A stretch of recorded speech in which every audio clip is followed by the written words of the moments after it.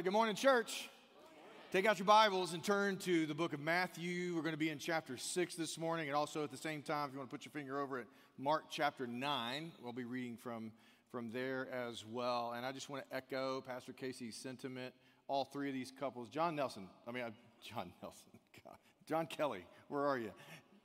I want you to know, every time I turn around, this guy is serving a student, investing in the life of a student, and no accolades, no being noticed, and all of those things. And he came to mind when we started thinking about who are these people that embody being a part of something, being a part of the kingdom of God, serving and giving of themselves. And he came to mind, and we were just like, absolutely. Every time we turn around, he's serving in the life of a student. He's making great sacrifices for the welfare of other people. Todd and Jessica Alguire, every single week. Every single week. I mean, things that you would have no idea that they do. They give of themselves constantly, and we just give praise to God for them and their life. They've led our First Impressions team to be what they are, and training and recruiting and volunteers who don't show up in every single week. And then Mike and Dana Dorsey. Oh, my goodness. I know time and time again, him even having some struggles physically, having to go through procedures and things like that. And then there he is, serving in some way, taking great risk, and even though he doesn't feel good, there he is. Dana serving our kids every single week.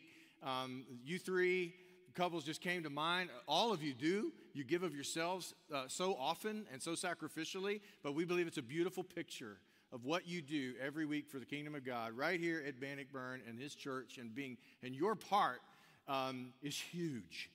And, you know, we're not the type Christians shouldn't be, probably. I'll talk about that a little bit this morning, of where everybody's going around wanting to be honored and be seen. Of course, that's not the case, but sometimes we need to give honor where honor is due. Amen? The scripture says to do that. And these people serve so selflessly, so all the time. And we thought about who embodies the idea of service so much. And that's why you were on this platform today, and that's why we honor you, and we love you, and we're just grateful to God for the contribution that you make. And so I wanted to say that up front as an echo. Also, way in advance, I also want you to know that I'm looking at leading a trip to Israel for Bannockburn next June. Israel has opened up, and no vaccine requirement anymore, and no testing and all of that sort of thing. It's all that's dropped, and so I moved fast. And I put one on the calendar, and I wanted a particular tour guide because Aaron is our tour guide, and I wanted him, and the only date he has was in next June. And actually, it's a great time to go. It's really warm. It's not the rainy season. Everything's in bloom, and it's a beautiful place. And we may even spend a couple of days on the Mediterranean coast going up before we get to the Sea of Galilee and all those sorts of things. It's going to be an amazing trip. One of the most amazing trips you'll ever go on, as a believer especially. And walking where Jesus walked. It'll open your eyes to the Bible in ways that will shock you and surprise you.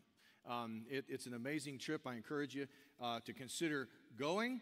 And I've been thinking about taking my own family. My girls, my oldest girl's graduating college this next year. My second born is graduating high school this next year. And I don't know, a desire in me to have my kids go walk where Jesus walked, even to root them in more so in their faith and see where these things took place and walk in the land where the Bible was written.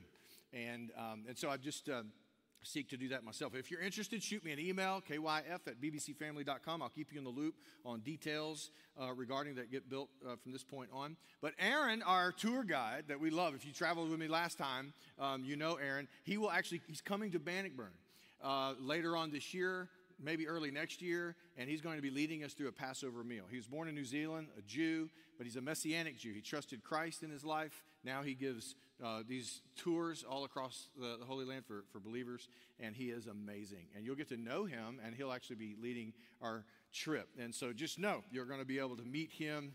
So if you're interested, send me an email if you want more information about that, but I'm excited that it's opened up, and we're ready to go, and we're going to full throttle it, okay? Okay, so today we're beginning a series titled, Your Part Matters.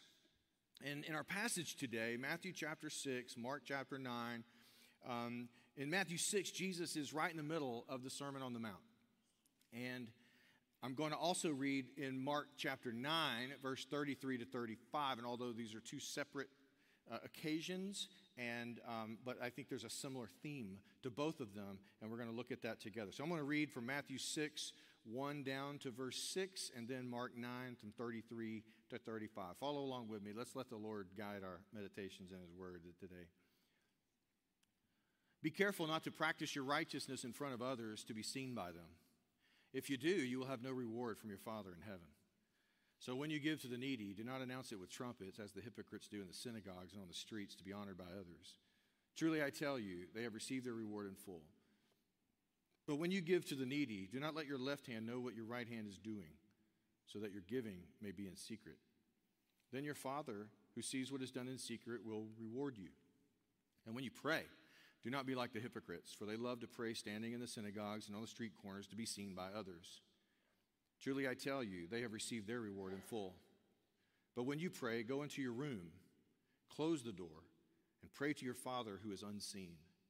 Then your Father, who sees what is done in secret, will reward you. And they came to Capernaum, and when he was in the house, he asked them, "What were you discussing on the way?" But they kept silent, for on the way they had argued with one another about who was the greatest. And he sat down and he called the 12. And he said to them, "If anyone would be first, he must be last of all and servant of all." This is God's word. Let's pray together. Father, we just thank you for your word. And Lord, we gather together as your people to turn our eyes up to you. Lord, to see you, to meet with you, to hear from your word. And Lord, we pray that you'd guide us by your Spirit in these moments as we meditate on your word. Lord, that you'd take us where you want us to go, give us courage, fill our hearts with peace and joy in our worship. Meet with us, give us clarity, and make us what you want us to be. And we pray all of these things in the name of Jesus. Amen. Amen.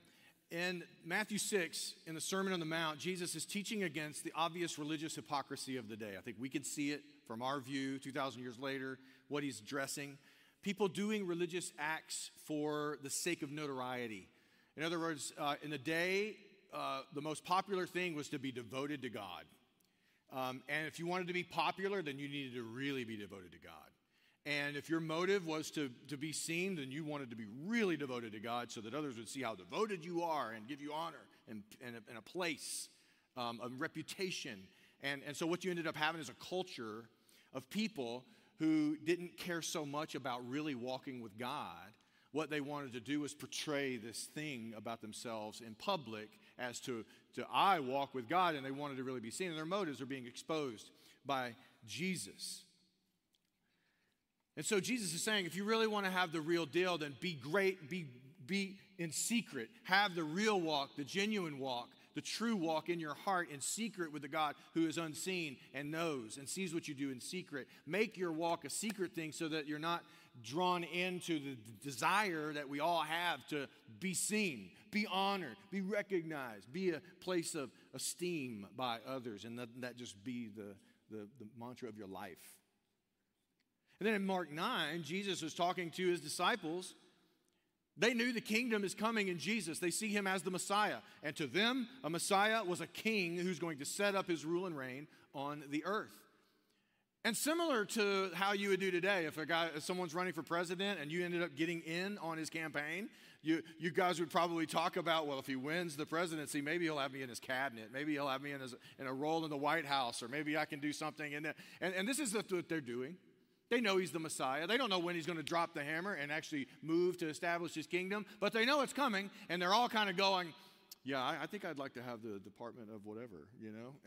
And they're all talking about that. Who's going to be the greatest? Who's going to get the place of honor? Who's going to be esteemed? Who's going to be up close in the place of power with Jesus? Who's going to be right at his right hand? And they all begin to talk, and they begin to go, but not you. I don't know. You're not that great at this. I'm pretty good. And all of this kind of begins to get into their conversation, and this is the conversation that they're having, and Jesus just flips everything on its head when he says to them, no, your motives to be in my kingdom in a high place, consider that in my kingdom it's upside down, that the greatest people in my kingdom, the ones who have the most honor and the most reward, are the ones that no one knows about, the ones that serve so selflessly that they're not even noticed.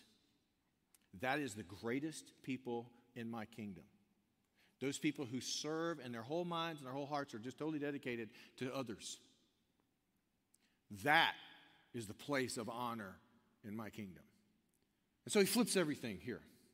So in both passages, I think Jesus is really giving some principles regarding how we are to live our lives on purpose in the kingdom, what that's supposed to look like initially.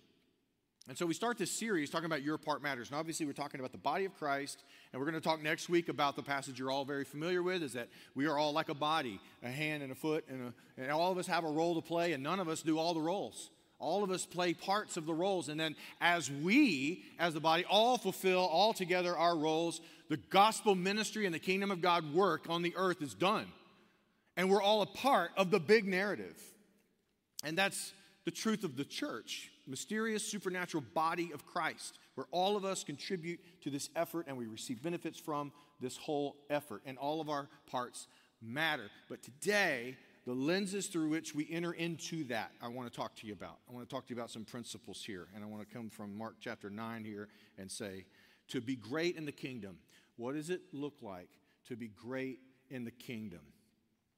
Where do we start in being great in the kingdom? What are some things that we need to understand about the kingdom to be great in the kingdom? Straight from Jesus. So to be great in the kingdom, first, be great in sight. You're like, what do you mean? I know. I have to unpack that.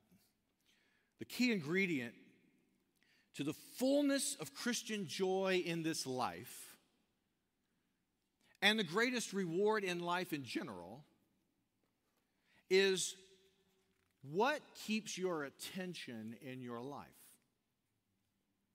That's really the key to all of it. The key to Christian freedom and joy is in the attention of your life being consumed with something outside yourself that is great. You see, when you think about great people who have ever lived in history, it's not that they themselves were great, per se. It's that they were gripped by something outside themselves that was great. And they were gripped to their core with the thing that was great. And in their pursuit of this thing that was great, they begin to be acknowledged. It's great. Think about Michael Jordan and the Bulls, right? Casey, that's for you. He says he's the greatest player of all time. Michael Jordan in himself is not great because, man, he put on some exhibitions by himself on a basketball court, and everybody was like, wow, that's pretty cool. No. Michael Jordan was great at North Carolina, great at the Chicago Bulls, and was part of something that was great. And his great role in the greatness of the Chicago Bulls is why we see Michael Jordan as great, right? Same with Tom Brady. Tom Brady, not by himself, great. Not great. He went out on the field and he threw some balls. He's got a good arm. He did some good stuff. No, he was a part of something great, and his great role in a part of something great makes him great. Does that make sense?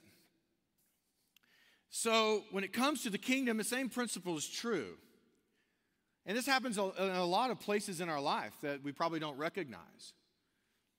That the key to the Christ life, the key to the Christian life, is understanding this very principle. When you get into that zone of living where you are thinking the attention of your life is so consumed with something outside of yourself that is great, and you feel drawn into it to be a part of it, that is where the real freedom and joy of life is lived. That's where it's at. A few examples of how we instinctively do this is sports. Yeah, I've already mentioned. I know growing up, I always wanted to be a part of a team, particularly baseball, where we win games and won championships. And I always just wanted to be a part of that, and I wanted to lose myself in it. I wanted to play my part on a team that did great things, and that was something that was just so fun for me. But we see that same principle. People on a team, if their real goal is a championship or winning a game, they don't want to come in. They want to come in to do what's necessary in their role on this team to accomplish these objectives, and that is indeed satisfying for all of them, right? And so you see yourself doing that even with sports, even as a Texas fan. You get the number one recruit. You lose your mind. Why? Because great things are to come, and I'm part of it, right? Y'all know the number one recruit I'm talking about, right? Only Texas fans maybe. Okay, all right, I thought I lost y'all. Anyway, you're following college football, right? It's coming, y'all. Come on. And it's back. All right, sorry. Theater. Think about being a part of a theater to tell stories in an excellent way. And you play your role in theater to tell stories that inspire people, that inspire virtue in others. This is the idea. You're thinking about something outside of yourself, and you're being a part of it, and it's consuming you, and we experience it that way. Music, being a part of a band, being a part of an orchestra, choir, being a part of something that produces something that moves people, And your thinking is focused on something outside of yourself. Your career, being a part of an organization that's producing a service or a product that helps people or does something good in the world, and you as being a part of it and being consumed by that, there's a level of joy and purpose and contentment that comes from that. And so it's about your attention being focused on the thing that you feel is great, consuming you, and you being gripped by that thing that is great, and you being involved in that thing that is great. That is where life is lived, and that's the good stuff of life, right there. Now, every human being needs to live this kind of life where you are consumed with something great outside yourself. Every single human being. You need to be a part of something bigger than you. Even atheists who don't believe there's a God and don't believe there's a purpose and meaning on the earth, there's not a purpose or meaning to anything, still need to find a purpose. They have to save something. They have to be a part of a cause that's doing good. They have to be a part of something. And you find us, why? Why is that? I make that argument apologetically because I appeal to our human nature. It is wired into us by God to live this kind of life. It's what makes us happy. It's what gives us joy. We are wired to do this, and you can take God out of the picture, and you can live with a basis framework in your life where there's no meaning in life, and you'll create meaning out of being a part of something because it's who we are. So God intends for every single human being to experience the joy of living to something outside of yourself that is great, and you feeling drawn into the thing that is great and playing your role in that thing that is great. And that is satisfying. That's where joy comes from. That's where contentment comes from. And then what you're consumed by, of the vision of the greatness of this thing, what happens to you in that is this. It's the most powerful thing that can happen to any one of us, is that you don't really think or pay much attention to you. You get lost in something else. And now you're entering into the good stuff right there. When you lose yourself in something else outside of yourself. And you lose you because you aren't primarily thinking about you. Because you are so enamored by the thing that's great outside of you and you are following it. That's how people become great. Every human being, though, is born with an innate instinct to live their lives for themselves. The Bible teaches this. We are inherently selfish. We don't say it out loud, right? Hey, my life is all about me, right? Some of us may not even know that we're doing it. It's subconscious. It's just part of our nature. It's instinctive for us, and we're just living for ourselves, and we don't even know it until the Spirit of God comes and goes, look at this. And you're like, whoa. You just don't even know it. You're just living for you. But every human being deep down is driven to have the attention of their life focused on them. It's subtle sometimes, subconscious, maybe unaware of it, but it's like behind all the noise in life and all the little ways that you make decisions, that's what's really driving you. It's a sense that that we live our lives. Let me give you a symbol, an illustration here. It's that we're born to live our lives holding a mirror in front of us. Think about that.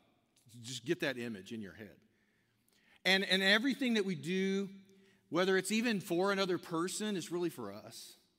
You know, everything that we do, Jesus is talking about the hypocrites, you know. Even though we do something religious, it's still them looking in a mirror and see, you know, it's me. See me? See me? I remember Rosie O'Donnell. She was a talk show host at one time. Y'all remember her?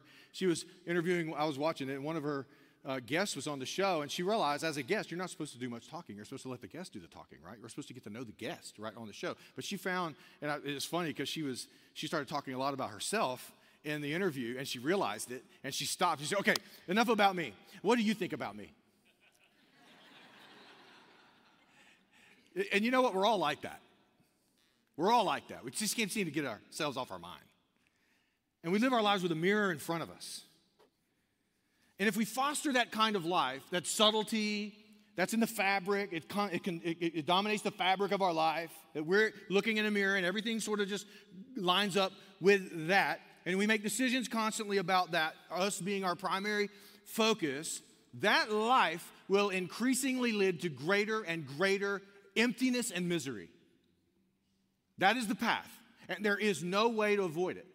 There may be a couple of doses of things that feel good along the way. I got this. Someone did this for me. I got that. And all of that, it can feel good along the way, but ultimately it's going to lead you to a place of loneliness, emptiness, and misery. It is not the path to life. But we're all born there, and we have this thing, mirror, in front of us. The joy and rewarding life is a life that gets consumed by being part of something great outside yourself. And the reason it gives us joy in our hearts, one main reason, is we stop focusing on ourselves. And Jesus is saying that's where life is found. That's where it is. It seems contradictory, but it's not. When a person becomes a Christian, the vision for their life, the sight of their life changes. The mirror that they've been holding gets replaced with a window. And through the window, they see something great. And they all do this by the power of the Spirit of God, shining this light into our hearts and our minds. And we see through the window Jesus. And we see his kingdom. And we hear the invitation of Jesus and the greatness of his eternal kingdom. And we see it as the greatest thing in the whole universe, in all of time. And it consumes our hearts. And we hear the invitation to come and join in. And free. Not like earn it, like climb the steps to get in here. No, free, open to you. The critical element of a Christian is not that they clean their lives up and live morally. It's that they got the window by the Holy Spirit to see the greatness of Jesus and the kingdom, forgiveness of their sins, invitation into this great thing, eternally great thing. And they said, yes, I'm in. I receive it. I want in. And that's what it is to become a Christian. You put the mirror down and you put the window up. And then you pray to God that you never pick the mirror back up again, ever. Ever.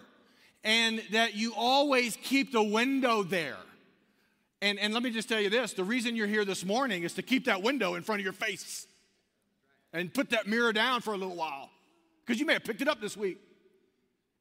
I got hurt. This person did this.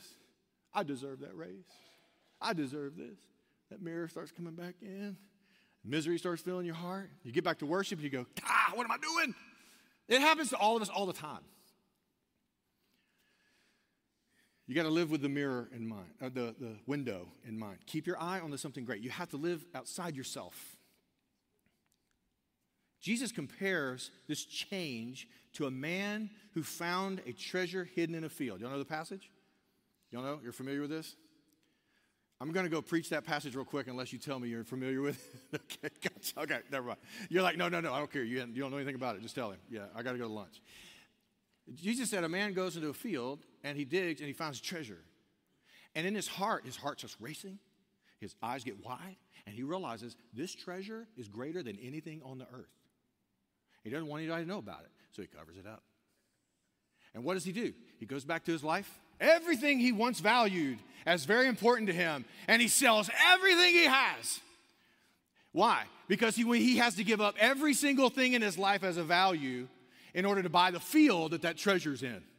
All of a sudden now, his friends and family are going, I'm selling everything. I'm selling everything. I'm selling everything. And they're going, what are you doing? This used to be the thing you lived for. What are you doing? And he says, I'm selling it all. I'm getting rid of everything. Nothing matters to me anymore. And I'm just selling it all off because it takes everything for me to buy that field. And I'm giving away everything. I don't care about any of this stuff anymore. And I go and I buy that field. Why? He's looking through a window and he sees a treasure. And what is the treasure in the thing? It's the kingdom of God.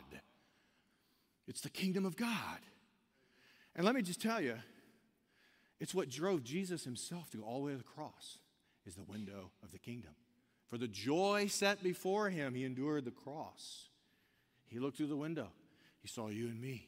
He saw the kingdom. And he said, I'm all in. I'm all in. He didn't have a mirror. He had a window. The Father's will and the kingdom. It's the same window you and I look through.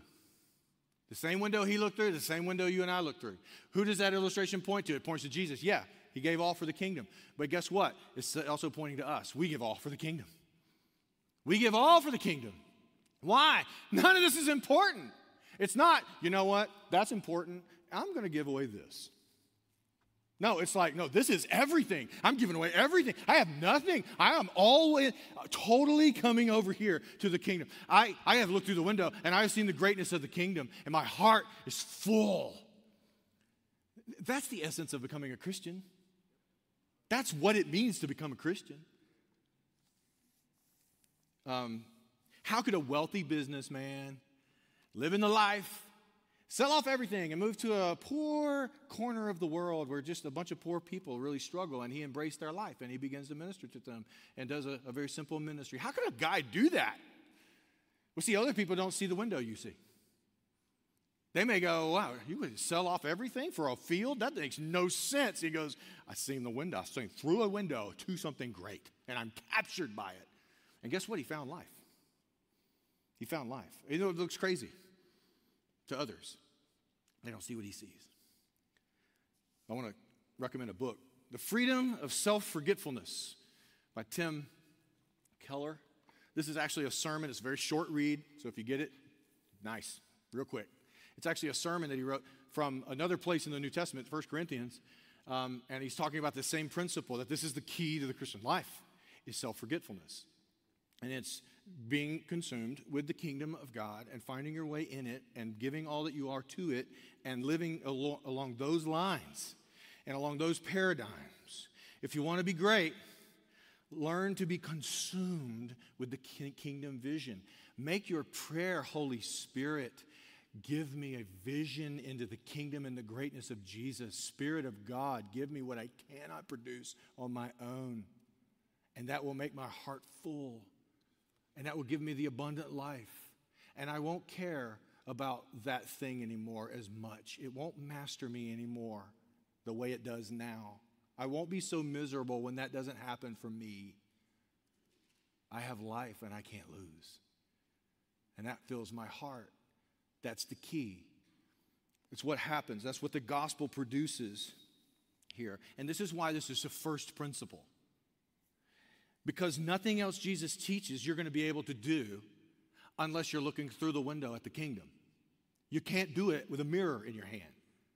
None of the commands that Jesus said can you fulfill with a mirror in front of you. It can only happen with a window. If you try to work the teaching of Jesus into your life while you're still looking at a mirror, it will never work. You will constantly feel a battle over your soul. So be great in the kingdom. Well, then be great in sight. Live your whole life constantly asking the question, am I looking through a window at greatness, what's truly great, or am I looking into a mirror? Just constantly ask that question of yourself as a believer. Secondly, be great in secret. Be great in secret. Now, what is Jesus talking about by being great in secret? Meaning there's something more important to you than being seen. There's something more important to you than being seen. And it's the real motive of your heart. And it's the most important thing to you than being noticed and honored and appreciated and esteemed. There's something more important to you, and you don't care about the honor or the esteem anymore. How many of you know Kevin Ford? All right, let me ask that question first. Trick question. It's not trick, but Kevin Ford, y'all know him? Anybody? You should know him because he works at a Burger King in a Las Vegas airport. You should know Kevin. But not only has he works at Burger King in the Las Vegas airport, he has worked there for 27 years. Same place. 27 years. Well, Kevin Ford, the Burger King employee of 27 years, is on the Today Show a couple of weeks ago, or maybe last week. I can't remember exactly when. But here's the trick. Here's what happened. Kevin has worked for 27 years at the Burger King in the Las Vegas airport and has never missed a scheduled workday. Never. Okay, you're like, yeah, all right, that's something. That is something. That needs to be rewarded. Amen? Right? Okay. So they reward him. And do you know what they give him? There's a little, he gets a bag of goodies. Okay? And so when he receives this bag of goodies, it's like a cheapo little clear plastic kind of backpack looking thing with the strings on it, and you can put them around your shoulder. You know what I'm talking about? The thing that looks like it's going to wear out in about a week, right? One of those, it's got a business logo on it or something, you know, that kind of thing. It's that, is what I could tell what it looked like. But it had goodies in it, and inside the bag was one movie ticket, one coffee mug, some Reese's candy, and so Reese's, the chocolate that he really likes, and then they let him keep the bag it came in. So what he did in that moment, what would you do? Quit. After 27 years, he said quit. What does he do? He goes on social media, and he wants all of his coworkers and friends to know how grateful he is that they thought of him, that they gave him this gift, and it was all gifts that they knew he would love, and he was so grateful, and he was just expressing his gratitude for them recognizing his 27 years of not missing a work day with these incredible things that they had given him. Are you there? Nobody watching social media was there either. They all went, what? They gave you Reese's for 27 years? And then he seems unaware. He seems unaware. Like, what? Well, David Spade actually goes, no, 27 years of not missing a day. Here's $5,000 on a GoFundMe. And everybody else was like, yeah. Everybody started donating to this GoFundMe page because this guy was just grateful. Now he's $300,000 in the wealth. Talk about a retirement plan, all right? So they bring him on to the Today Show, and they're asking him, like, how do you go 27 years of not missing a day? He goes, I don't know. I honestly didn't even think about it. I didn't even know I was missing. I wasn't missing. Like, I didn't think about it. All I knew is I had a daughter. I'm a single dad. And I got to get her supported. I got to get her everything she needs. And I go to work. And so what you hear is a man in this whole thing. This is why everybody loves him. Because you have a man who ain't thinking about himself. Like, at all. And a man like that is empowered to be grateful for a bag of Reese's on his 27th anniversary. He can be grateful. Why? Because no expectation. I do this for my daughter. I haven't thought about what I should be honored for. He just doesn't even have that on his radar. And everybody in the country acknowledges that is honorable. That is the spirit of a Christian in the kingdom. And that's all I could get when I was watching this show. We all witnessed a man who wasn't thinking of himself. And all of us know that's where it's at. None of us know how to get there. You get there through the gospel.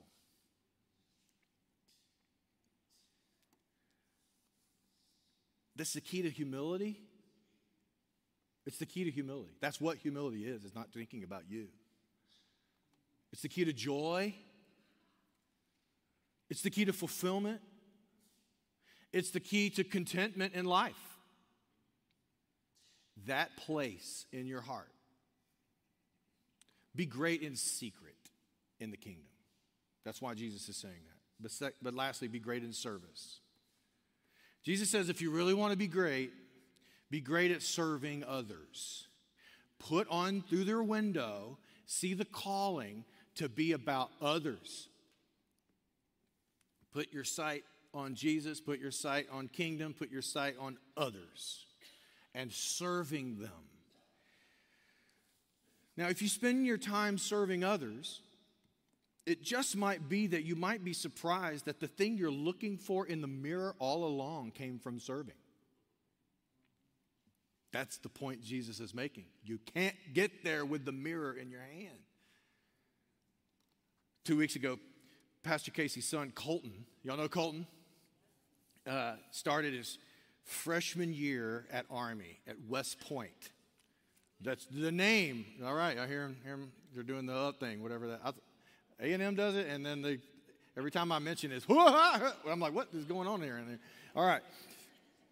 So you know Colton was at Bowie, and he's had record scoring and all of that sort of thing, even his senior year. Highly recruited by Army. They really wanted him, and it was a long time with Army and West Point really convincing him that this is the place for him and all of that sort of thing. And obviously he signs there. And he goes last year to the prep.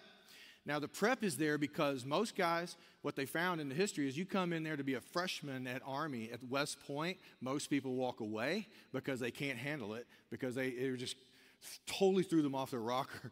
They just like, this is crazy, what you're being put under to just get in at that school. And so most people, so they started this prep thing to sort of be a step to help introduce you to some things before you actually go through the hard thing of being entered into West Point. And it's hard stuff when we just keep up with the physical demands of what it is.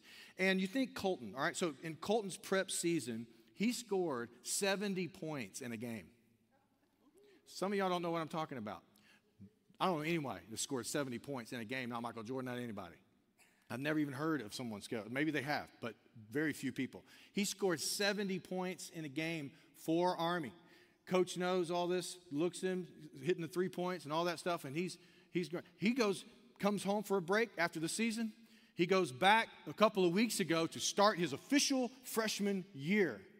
And Colton's coming in, record scorer, big recruit, very important to the program and the future of the program. And you know how they welcome him?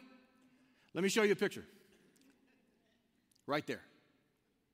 Get in here, Colton. You don't need that pretty haircut. We're getting rid of all that.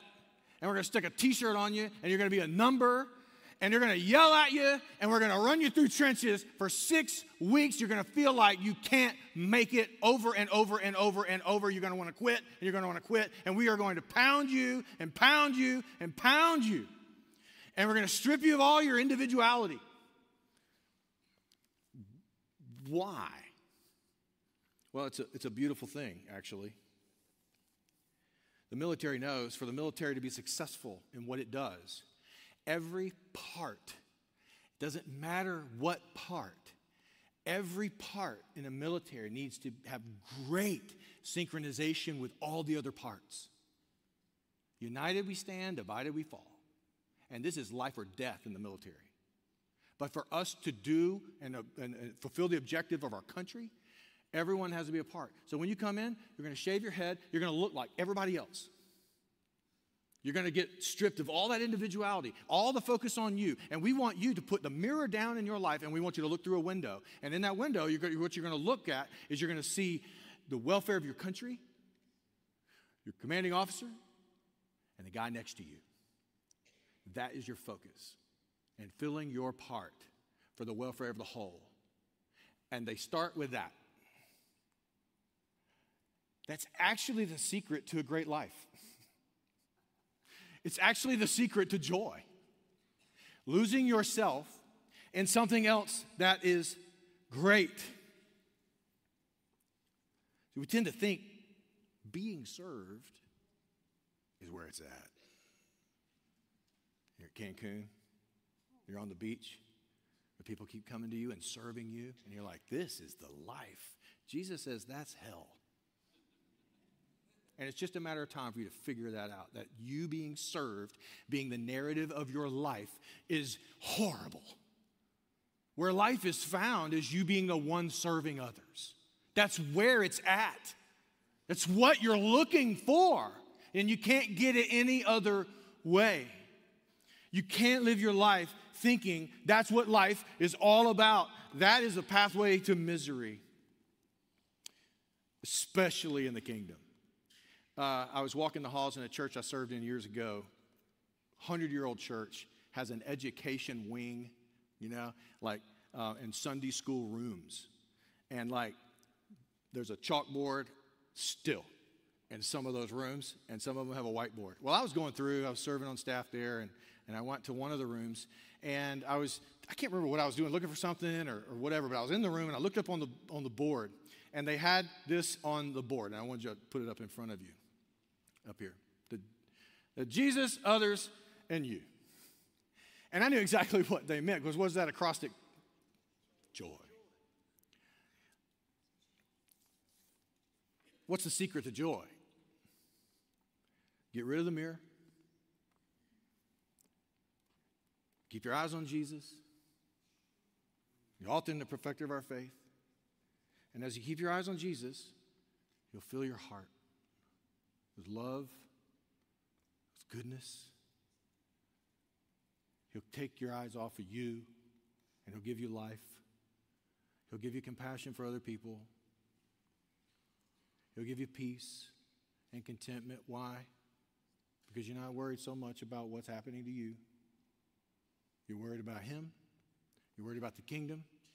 You're focused on others and your part in that, and you are lost in that. And when that is your life, you have found life. You have found life. That's the secret to joy. Jesus, others, and you. Next week, we're going to talk about how to find your place in the body of service, in the kingdom. How do I get, where do I go? What do I do? We're going to talk about that. We're going to talk about how the kingdom works and how Jesus talks about how the kingdom works and how you, being a part of it, actually play a part in the eternal thing that God is doing on the earth. Consider our founder, who started his kingdom by becoming nothing. He served people, did good all the days of his life. He made the ultimate sacrifice on the cross to atone for sinners. He was made poor so we could be rich. He died so we could live. He became nothing so we could gain everything. And he did it for the joy set before him. He was looking out the window into the kingdom, and his heart was full of love. And he was willing to give up everything for it. Consider him and follow in the same way. Amen? So Christians always asking this question: is my life being lived for the kingdom? Is my life right now characterized more by a mirror or a window? In what way? Where is my primary attention in my life, if I have to try to think about that? What is consuming me? By the way, much of anxiety and depression is solved with this very principle. Much of it. How do I make sure my life is always looking through the same window Jesus was looking through? That's a great question for your life groups this week. Amen? All right, let's pray. Father, thank you for your goodness. And Lord Jesus, we see you evidently set forth and crucified on behalf of sinners. And it wasn't because you wanted to show off. It was because you love what you saw, the Father's will, the kingdom of God, salvation of sinners, the eternal kingdom of God, and worship. And we give you praise. And, oh Lord, as we keep our eyes on you, may your motive be ours. Totally. May you, the vision of you and your kingdom and serving others, eclipse all the selfish ambition in our hearts, all the things that we think about for our own welfare. May we lay that all down through the window. I know there's not a person in this room, Lord, who doesn't have it back and forth sometimes. Secure us, Lord. Holy Spirit, do what only you can do and give us a vision of the kingdom, the gospel of Jesus Christ, and the greatness of what God is doing on the earth, and that you're inviting us in. consume our hearts, fill us with joy, purpose, meaning, contentment, that we might have life. And we pray all this in Jesus' name. Amen.